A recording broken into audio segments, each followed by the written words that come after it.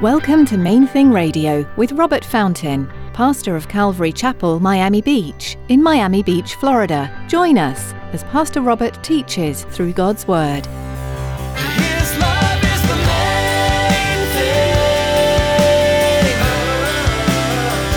His love is the main thing. So we're mixing it up, mixing it up. His love is the main thing.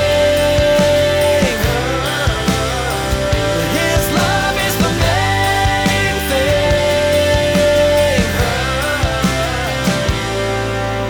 A lot of times we think that, right? But if he had known if he had known how messed up I am, he did know. He invited you to come and be changed. Come and let him do a work in you. He offers to recreate us. But see, that's the package. He will recreate you. But first you have to say, I need that. Everything. I want everything. The Lord invites you to be transformed. In today's message from Pastor Robert, he explains to you that when you receive Jesus as your personal Lord and Savior, he recreates you. You don't have to worry about who you have been. God sees you in a new light through the death and resurrection of his Son, Jesus Christ. Stick around after today's message from Pastor Robert. I have quite a bit of information that I'd like to share with you. Our web address, podcast subscription information, and our contact information. Now, here's Pastor Robert in the book of Matthew chapter 18 with today's edition of Main Thing Radio. His love is the main thing. Out of his heart will flow rivers of living water. But this he spoke concerning the Spirit, whom those believing in him would receive, for the Holy Spirit was not yet given, because Jesus was not yet glorified. In Mark chapter 1, verse 8, John the Baptist told his followers, I indeed baptized you with water, but he will baptize you with the Holy Spirit. It's the first time I'd ever heard that terminology. My Aunt Linda, that's all she could talk about, because that's what had happened to her. And that's a great description. What Jesus said, out of her heart flowed rivers of living water. It's just like she couldn't have stopped it if she'd wanted to. Everybody was going to hear rivers of living water pouring out of her heart. And I didn't understand it, but I was drawn to it because I could see that it was real. And I don't remember actually thinking, asking the question, but I just remember the question being there, how long is this going to last? You know what I mean? It's like, you ever seen that with somebody? It's like there's a big change, or they go from being just, average, whatever, and then all of a sudden there's all this excitement and enthusiasm about a new hobby, let's say. And you're like, okay, I wonder how long this is going to be the trendy thing. It's the way I feel about churches. I was thinking about it yesterday. I told the guys, we added some lights and we did some stuff. And I said, but don't even think about we're going to paint this area black up in here like a nightclub. Ain't going to happen. I'm sorry. That's just me. It's the trend right now to try to turn the church sanctuary into a club atmosphere. And I've thoroughly enjoyed, I'm not cracking on that, okay? I wonder how long that trend's going to last. They'll be back to the bright white and the fluorescent lights, and because it's a trend. Somewhat unimportant methodology. It doesn't really matter as long as teaching the Bible and worshiping Jesus. But it's a trend. And I wondered with my Aunt Linda, is this a trend? What's up with my Aunt Linda? Is this going to last? Is this for real? 40-something years later, I can tell you it was permanent. You know what I mean? Permanent change. And I wish I could say that I immediately responded to it by turning to Jesus, but I didn't. It didn't come till 7 or 8 years later. But when it did come, I knew two things. I knew, number one, that it was all or nothing. That he wouldn't settle for half measures. I just knew. The Lord of creation will either be the Lord of my heart Or he'll say, you're not ready yet. Come back when you're ready to trust me. I just knew it's all or nothing. Either I will trust him with all that I am and all that I have, or he's going to say no to the relationship.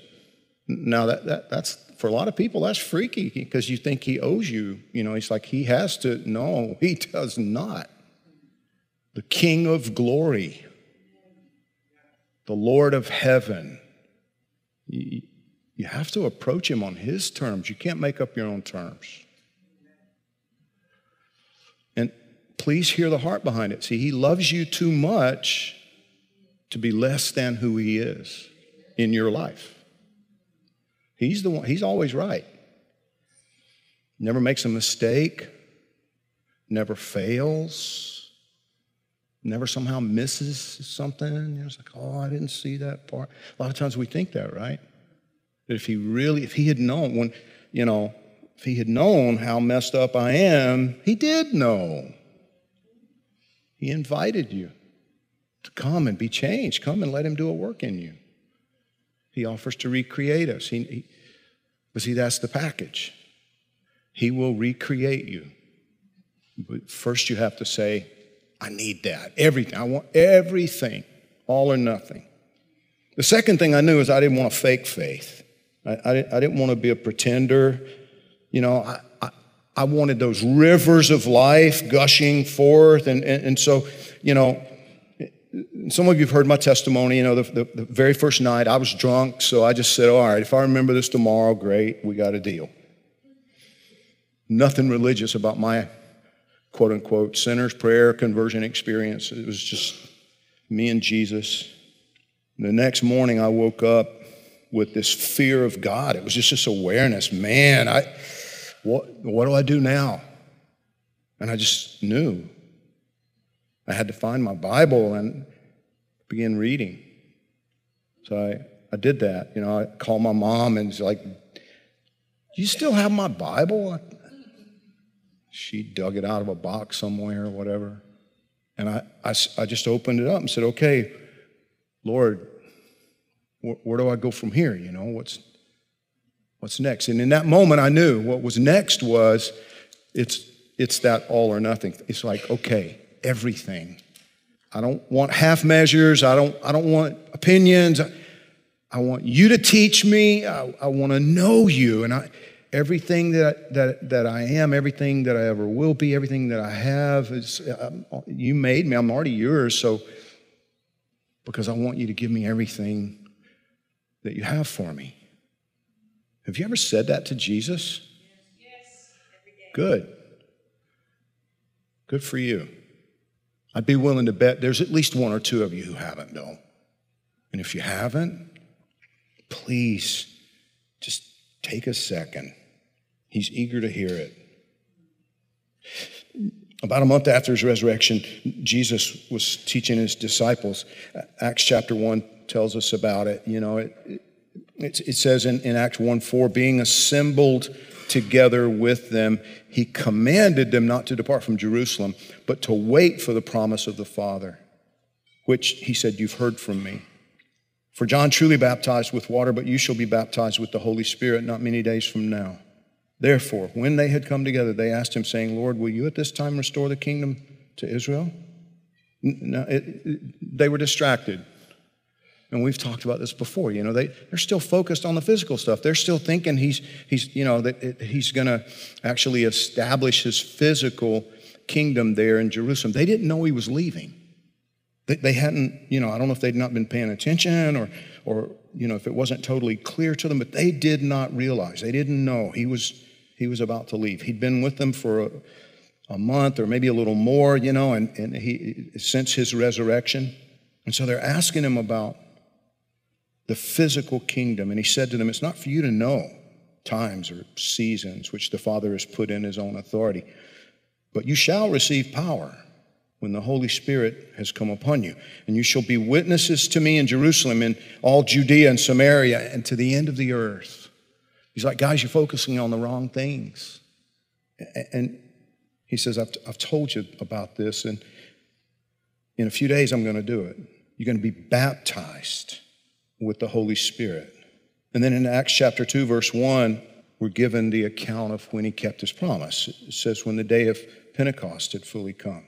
And by this time, Jesus had ascended. He's seated at the right hand of the Father in heaven. And when the day of Pentecost had fully come, they were all with one accord in one place. And suddenly there came a sound from heaven as of a rushing mighty wind, and it filled the whole house where they were sitting. His love is the main thing. His love is the main thing.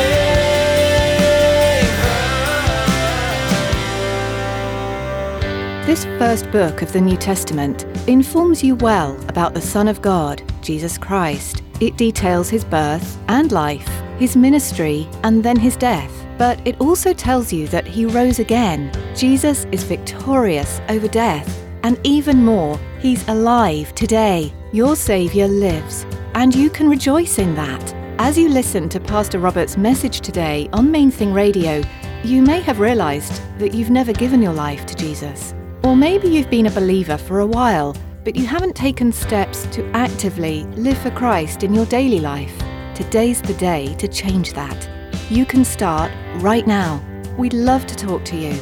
Give us a call at 305-531-2730. That's 305-531-2730. We're so glad you joined us today. You can hear more teachings from this series in Matthew right now by visiting mainthingradio.com or just download our mobile app. We'd love to connect with you on Facebook and Twitter too. There you'll be able to get the latest information on Main Thing Radio and Calvary Miami Beach. You can also subscribe to our YouTube channel. Find links at mainthingradio.com. We'd like to meet you too. You're invited to be part of our worship time at Calvary Miami Beach. Just visit the church page under About at mainthingradio.com. That's all for today. Thanks for tuning in to Main Thing Radio.